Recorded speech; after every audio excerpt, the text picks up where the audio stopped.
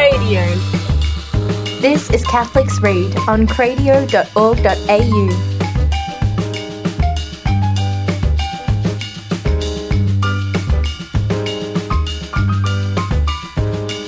Hello and welcome to this episode of Catholics Read. I'm Luke. And I'm Kiara. And I'm Victoria.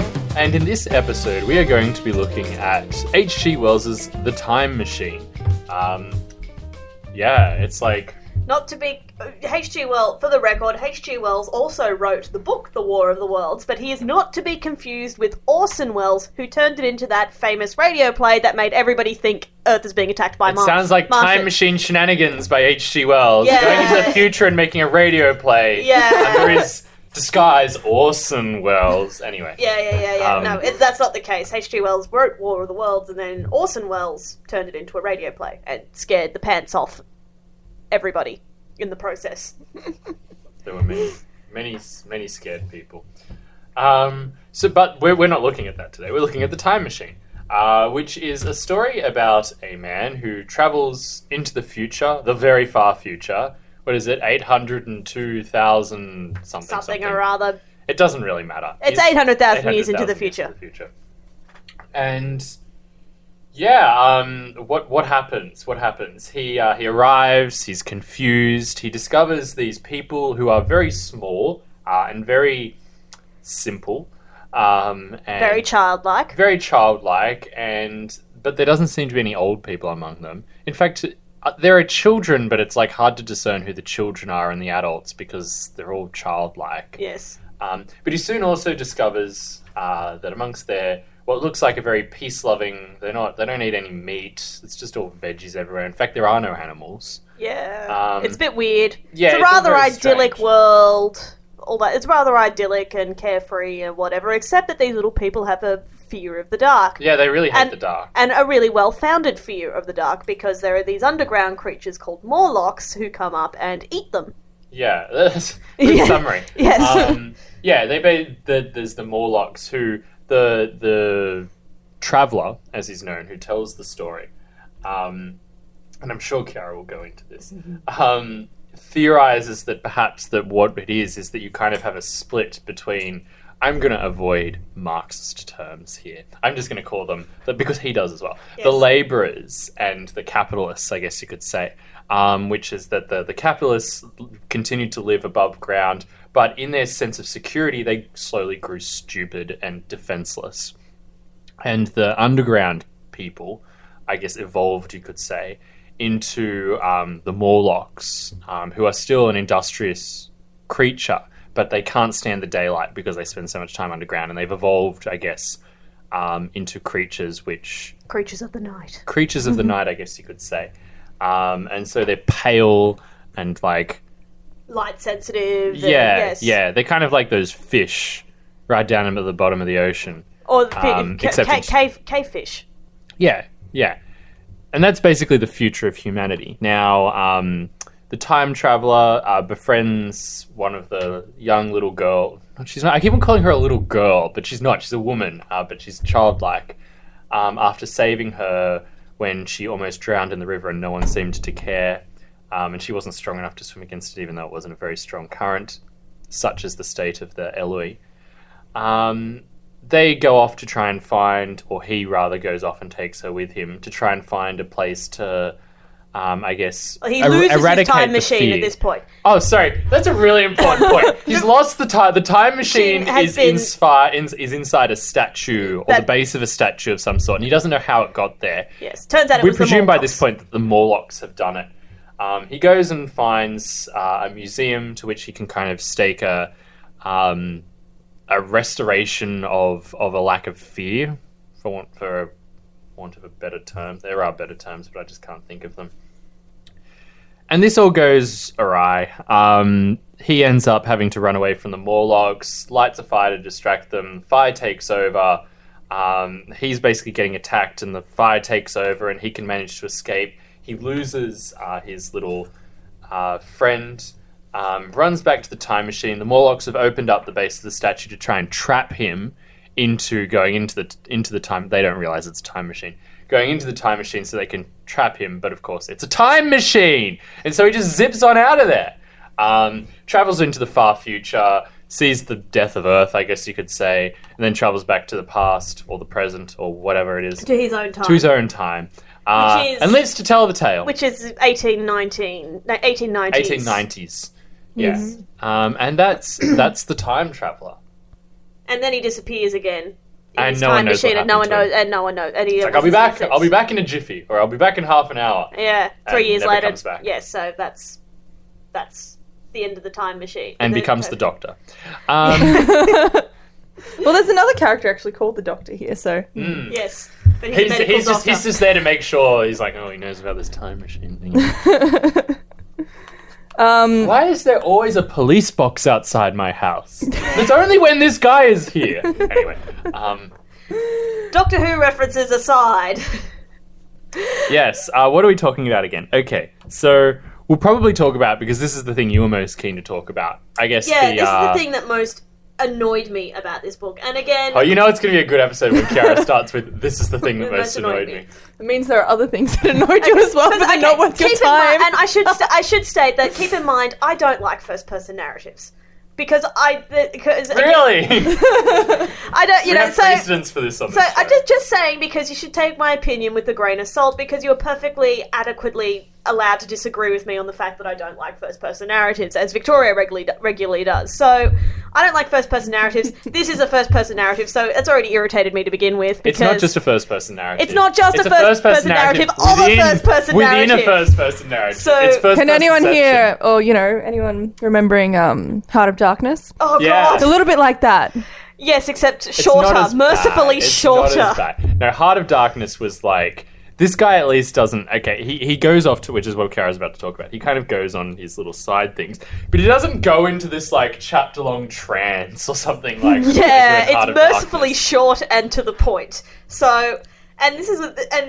But having said that, the other thing that really annoyed me was H.G. Wells was a very political man. He was a member of the Fabian Society, which was a socialist society in the 1910s, 1920s. He then left it because he thought they were too conservative, and George Bernard Shaw whooped his ass in a battle of wits, so to speak, in the 1920s. So that's why he left this in 1908. So he left that society and became a political commentator or whatever. So you can very much see his politics come through in this story, which I have got no issue with as a rule, because fiction is the appropriate place to actually explore political ideas, political ideologies, to have imagination about it, to think, well, okay, so what would it actually look like if this happened in practice? And explore, human interaction with the ideas and all that sort of stuff. No problem with that. When it's woven into the story to the point where I don't have to it doesn't interrupt the flow of the story, and that's what I found really annoying about his little, obviously this is what's happened, this is like communism in perfection or whatever, and, and goes on this 5-minute rant about how he understands the world as it is, and interrupts the entire flow of the story to have this little rant, to have this little, political thing, and then goes off, and then the story continues. And I'm sitting, and it just annoyed me, because at the end of the day, when you're writing a story, the flow and the flow of the story and the message, it should be seamless. It should be synthesized. It should be seamless, and it should make sense. I couldn't suspend my doubt, so to speak, because because that's the art of an author, is that they get their reader or their audience to suspend everything that they know and just immerse themselves into that story. And when you just suddenly stop to talk about communism halfway, in the middle of something, it just snapped me out of it. Yeah. It snapped me out of that mode of just immersing myself in the story, and suddenly I'm like, oh well, someone's talking at me now about politics. Ugh. See, I think that's probably the point, where we divert, or the explanation for why we diverge on this, because I didn't find it that bad. Yes. We were talking about this before, and I think perhaps the reason for that is because we might have been reading it differently. Yeah. And I won't go into that because that's a bit boring. But in the sense that, how do I put it? I didn't find the interruptions, the side notes, because I sort of felt like it was a bit like if I was to go into the future, projecting my own thoughts. Oh, I'm sounding a bit postmodern here. Projecting my own thoughts on that society, which I think is a fair cop. So it didn't annoy me as much, I guess, as a person who's studying political science, who's like, I just want to get away from that, okay? Yeah. I mean, I'm like I said, I do not mind it when it's done better than this. This is not a great example of subtlety and care. And would you say a better example is perhaps something else we've read during the series, such as Animal Farm? Yes. Yeah, that's what I was thinking. But see, the thing is that that's so obvious. Like, it never goes, oh, and by the way, we're talking about communism. But it's so obvious. Yes, it's an obvious allegory, Yeah. but it's still but it's an exploration, and he doesn't frame it as anything else other than an exploration of what a communist Okay, society so would it's look like, like. you know what So, you're getting. okay, I know what I was reading this story expecting a nice sci-fi read, and suddenly communism. Like Neck minute communism. I'm like, oh, okay, here we go. And like, it actually made me put the book down and pick up the handy little pamphlet that came with my copy and read about Looks H.G. lovely. Wells to understand where the heck this was coming It's a from. very lovely looking pamphlet, actually. Yes. That looks like something from The time. Like, the time, except maybe that photo. That photo's a little bit too high res. But and then you look down the bottom, it's like 2011. You're like, oh, that's a bit disappointing, but it's very cool. I like Spill it. a bit of coffee on it, make it authentic Yeah. and old. No, it's from the future where they don't have bacteria. That's in the future. Before any of you spill coffee on my nice pamphlet. Or like I wave it and crease it and all that kind of crazy Yeah, stuff. so I mean, the fact that that first side note sort of actually made me physically put the book down and find out what the heck was going on and where this was coming from Okay, should tell you, right, which yeah. is what irked me, because I'm like, I'll get back to the story. Like, I don't care what you think. Move on. Yeah. You know, what happens next? So, I mean, I found the story quite interesting, and I found that like the way that he built up his admission of not knowing this world and finding it a little bit confusing. Now that I am thinking about it, the side notes did annoy me a little bit, actually. Now that I'm thinking about it, because I'm a bit like, I just want to get back to it. Yeah. Because he'd keep saying, "Oh, this is what I thought it was," but it turns out I was wrong. It's like, yeah, but what was right? Come on. maybe if you just stop for a second and put your anthropology hat on and just let the world that you're in speak to you rather than you try to speak to... It's a human tendency, let's face it. And you No, do... it's very true. It's a human tendency, but unless you make a conscious effort to go, no, hang on a second, let's just let things speak for themselves rather than me trying to speak for them. Because, I mean, for heaven's sake, Marx didn't exist in this world. If those little side notes weren't in there, I would not look at that world as Marxist. I would look at that world as a return to sort of a Stone Age thing where you had a slightly more intelligent species who was slightly more superior to another species, and So they kind of preyed on like each other. And, you know, one... Homo sapien versus Neanderthal kind of thing happening. Yes, I although mean, that's a bit of a I'm just... historical and archaeological misnomer. But yes, in the same way that dogs are slightly smarter than deer, for example. So you have deer who are the prey of wolves, and the wolves are just smarter than the deer that they catch and eat the deer. That's kind of what's going on here, except that they're humanoid, Yeah. and it's creepy. I mean, I Really think creepy. that there is, though, if you... Also, if for you kind anyone. of... For anyone who was wondering, the movie, The Time Machine, is nothing like the That's a book. movie? Yes, there's a Who's movie. in It was I an think there's awful multiple movie. movies. There's multiple movies about it. And as far as I know, the one I've seen was nothing like the book, apart from the fact Huh. that there were Eloy and Morlocks. That was it. Interesting. So yeah, do not use the movies as a reference for No, this story. read the book. Read the book. I think that's a general piece of advice. But yeah, I think I enjoyed it. The primary problem, I guess, that I had with it was that it kind of felt like it was building up something that never really came to fruition. Yeah. Like, it kind of almost seems like, and I guess in that sense it was realistic, but it almost felt like it was building up something bigger than what really happened. And it's possibly my own fault that I kind of knew what The Time Machine was about before I'd actually read it. And then when I've gone to read it, I'm like, oh, that doesn't actually happen. Like, for some reason, I had it in my head that there was going to be, like, some kind of mad fight scene or something. Like, Which there kind of was. yeah, I mean, but it wasn't where I thought it was. I Yes. thought that it was going to be, like, you know... An epic battle for the time to get the time Yeah, machine he's back. just like, no, we need to, like, imagine me being a Scottish Mel Gibson here, saying that we need to fight for our freedom, and, you know, we need to rise up against the Morlocks. So when they come out, you know, it'll be like Home Alone or something. They'll set up all their little tricks, and I didn't actually think that, but that would be kind of cool. But none of that actually happened. He just scoots on back to his time machine and heads home. Yeah, so it's a little bit of a letdown, the end of the story. Yeah, it's not. It kind of feels like it's building up to something bigger than it is. It's almost like, oh, this was a nice little story arc that happened, like a tiny little story arc that happens within the future. And then he returns and it's like, oh, that was nice. You know, I kind of thought he was going to become, as I said, the Scottish Mel Gibson of the future. Anyway. Right.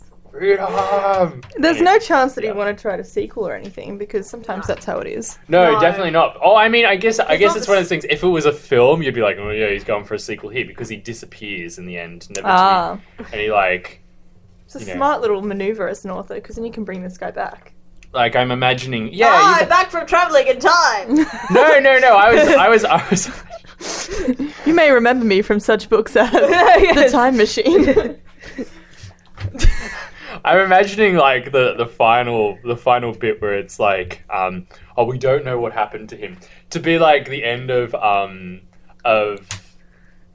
what is it? Batman, The Dark Knight Rises. Oh, yeah. With like the cinematic dun, dun, dun, dun, dun, dun, dun, dun. And then like you've got the time, like, you know, the narrator is sitting at the cafe in Paris and he looks up and sees the time traveler over there and gives him a wink and then disappears into the...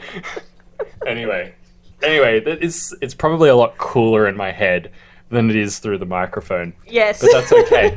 Yes. We should actually talk about stuff Yes, rather we than should talk Luke's about stuff. silly Silly tangents. tangents. Although they're far more amusing than H.G. Wells' silly tangents.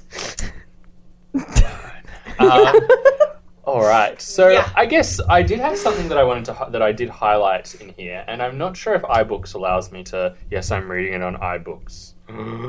Shock horror. Oh, I didn't know that. Okay. Yes, I think you can go back to. Can I things. find out where my highlighted bits are? You can somehow, but I can't see what I'll you're doing just, on the screen there. Just keep scrolling through until I can find it. There we go. Okay. So this sentence here, or this paragraph here, I highlighted, and I can't actually remember why I highlighted it. So I'm hoping that as I read it, I remember. But anyway, then I tried to preserve myself from the horror that was coming upon me by regarding it as rigorous punishment for human selfishness. Man had been content to live in ease and delight upon the labours of his fellow man, had taken necessity, that's necessity with a capital N, that's mad 19th century stuff happening right there, as his watchword and excuse, and in the fullness of time, necessity with a capital N, had come home to him. I even tried a Carlyle-like scorn of this wretched aristocracy in decay, but this attitude of mind was impossible. However great their intellectual degradation, the Eloi had kept too much of the human form not to claim my sympathy, and to make me, perforce, a sharer in their degradation and their fear. The reason why I mention that is because I found it interesting that like he's there almost trying to reason. So he's trying to say, okay, no. This is just the way things are. You know, this is just the world that's around me. The Eloi, through generations, they'd just become lazy. They'd become the lazy capitalists, I guess you could say, and gotten into this false sense of security and had made these underlings. No, they're the underlings. I don't know. The underworld people, downtrodden, and finally it's coming back to bite them on the bottom. But he can't do that because he's just like, yeah, but at the same time, they're still human. And so I find that quite interesting that even at this point where humanity has split in two and that he can reason that, well, this is just the way things are. This is just nature. He still finds it intrinsically wrong that one set of humanity are oppressing, even if it's almost like a revenge or a logical conclusion to the oppression that was the opposite way. he still finds it repugnant. And I find that just an interesting side point to make there. Yeah, even and it's kind of hard to see where... there's a sharing in the brotherhood of humanity. Yeah. There, even 800,000 years into the future. Yeah, and this is why, again, like my political hat on, I see politics in stories all the time because they are explorations of the ideas and the ideas of the author. And this is what really confused me more so about this book, to the point where I had to kind of put it down and think about it and, understand H.G. Wells a little bit more than, just going from what this story he's written, because it's not a very communist world in a sense. Like, okay, so he doesn't use the word bourgeoisie or proletariat like, most socialists or Marxists would, but it's kind of like the bourgeoisie have become the proletariat because they are preyed upon. And the Morlocks don't just take anyone, they take the old and the sick, and the ones silly enough to be out, and the ones who are silly enough to be out in the dark. And so I think there's a lot going on. There's a lot going on there. Because, at the late 19th century, there is a lot going on. And so I think... yeah, war is brewing, just an and interesting... all sorts of... It would, I guess... the Time Machine does serve as a very good cross-section of intellectual thought at the time. Yeah. Because there's a lot of themes going on. You can see almost like the seeds of eugenics in there. You can see the seeds of socialism, of course. You can see the scientific march of science kind of idealism in there. Vegetarianism. So vegetarian movement, which was a big thing for George Bernard Shaw, a fellow socialist.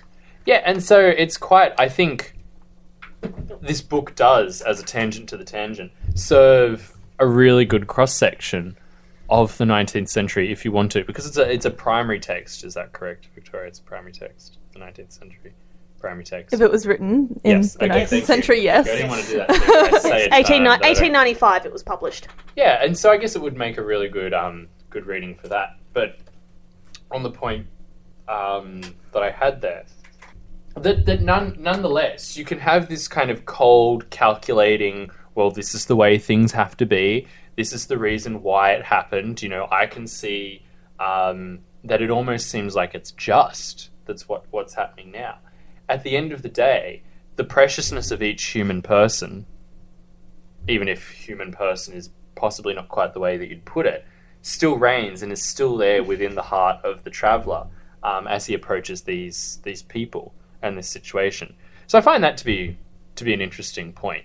Yeah. That, for all the social theory that you can chuck on top of things and say, well, this is the way things have to be, morality still pokes its head up and says, well, is it the way things should be? Really, is that what your basic premise should be? But yeah, I think perhaps Victoria we should wrap it up there. Oh no, Victoria. No, Victoria. Are we wrapping up soon?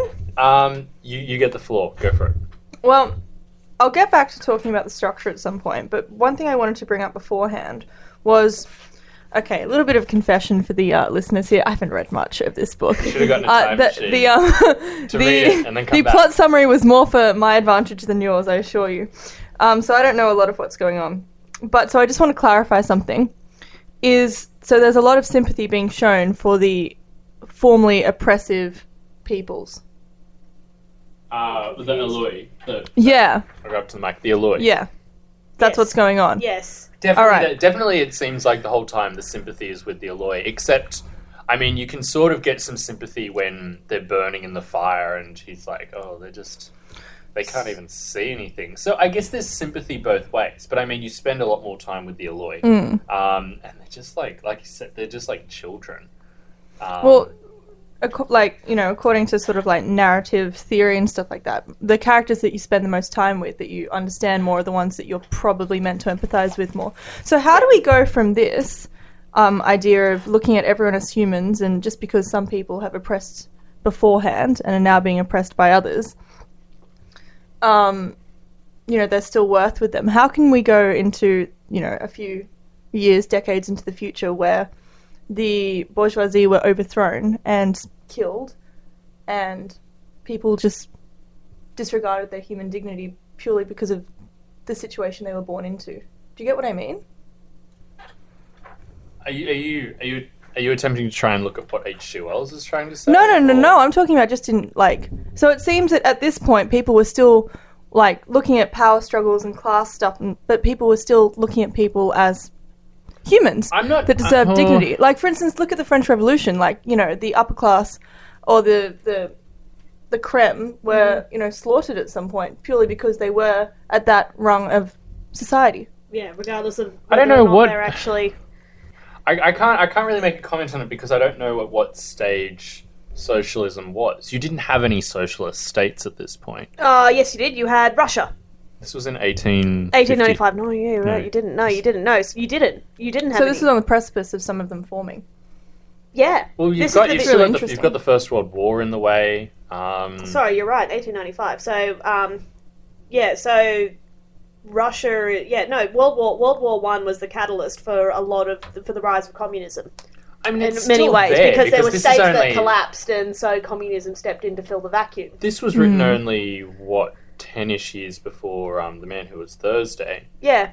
And I mean, that seems pretty obvious, like that. Oh, socialism was around. Like, communist parties were around, and like, you know, obviously the Fabian Society, which was what H.G. Wells was a member of in the early 20th century. So yeah, it's around. Like, communism it is also a significant sort of minority political force as well that was getting a lot of people quite frightened over what those political parties could do if they ever got into power.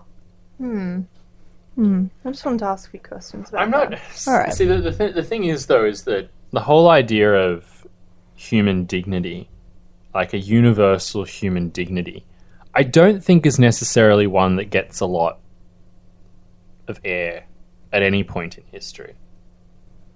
That's a fair point. I think it's a bit of an abnormality that sits within Christian culture. Not abnormality in terms of it's against Christian culture, but rather that Christianity is one of the few ideologies or one of the few cultural movements that sees each and every individual human person when it's at its best. I mean, as a basic tenet. Yeah. So, like, there's plenty of Christian cultures, and I put that in quotation marks, who would disregard that, but they would be disregarding their Christianity in the process. It's a hard thing to say that that at this point in time when this was written, humanity was considered.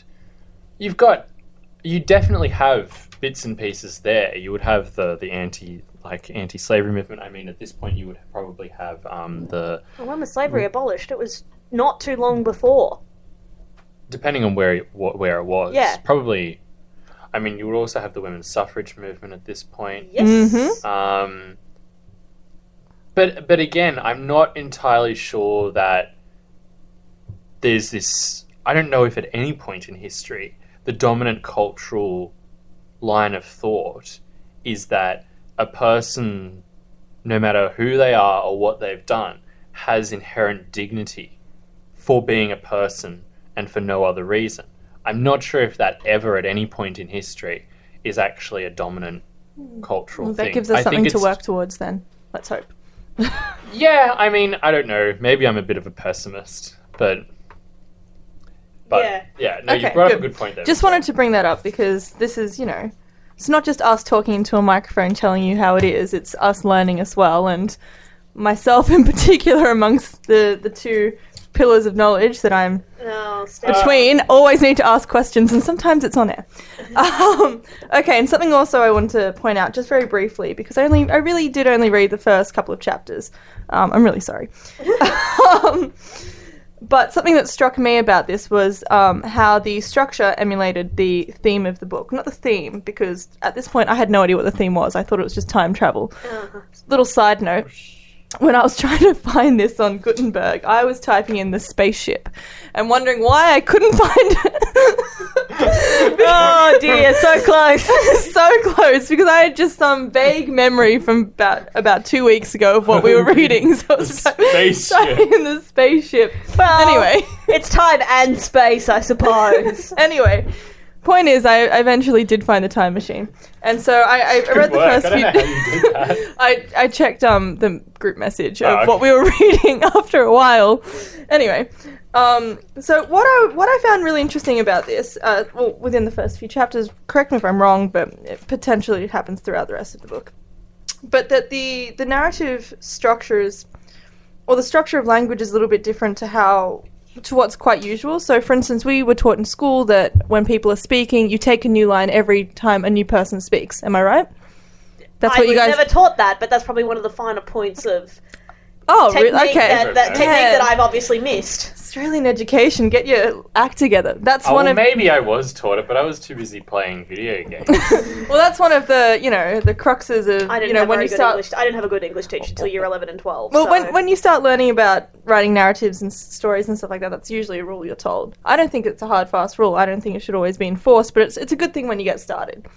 But H.G. Wells is a very good writer, and he plays around with these things. And so at some points he does do that. You take a new line every time someone speaks. But at other points, other listeners, readers may have picked up on this. He has these big chunks of paragraphs where everyone's speaking at the same time. There are all these different points of view.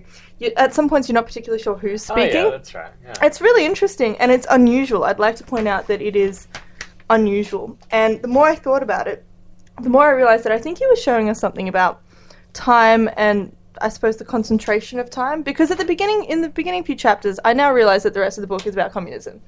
And about elves. Hang on, I don't know. hang on. It's not. If that is the impression we've left the readers, it's not. It's the thing that stuck out to me in particular. yeah. Kiara's Okay. reading of it. Um, was that it's a very apparent thing. Yeah. Well, we're getting my You rating can of pull the lots first... of other very perfectly adequate and just as large anyway. large themes out of it, apart from communism. Point is... We just really like talking about communism, I think. We really do, don't we? It comes It's up every once in a while. interesting. It is interesting. It's interesting. It has could many read, like, interesting facets. Like, for Really- instance, I'm not a massive... I don't particularly understand or agree with all aspects of political Marxism, but, for instance, literary Marxism is a fascinating theory, and, readers should look into that as a side Political note. Marxism itself is a fascinating thing because I'm at the not end a of the day, political person. the questions of Marxism is why are That's very things true. unequal? And what are we going to do about it? And what, are still really valid questions. Marxism just has demonstrated that when it's applied in real life, it doesn't always work. For the very reasons that it's fighting against, ironically enough. But anyway, that's a side note. We digress. Anyway, Back to the other important theme. My very small point is the Marxism. fact No, that... wait. Neck minute Marxism. No, my very small point is the fact that I'd like you to just, when you're reading this, or if you have read it, just look back at the first few chapters and have a look at how he plays with structure and narrative and discourse. So at some points people are speaking and it's points and it's one after the other, so it's a chronological narrative structure. It's very simple. It's what we're taught in school. And in other points, he, the narrator, who is never identified and has strong communist leanings. So there are points where it's quite chronological, and there are points and, people are speaking and we know who's speaking. And then there are these bits where it's all jumbled up and it's this concentrate of time and space, more or less. And bits where the narrator, that's why I was talking about the narrator, because he's a bit strange, thinks back and he thinks ahead and he's all over the place. And these happen within these concentrate paragraphs. And so you can see it's almost foreshadowing of the entire plot in the first maybe 3 chapters of this play with time and chronology and...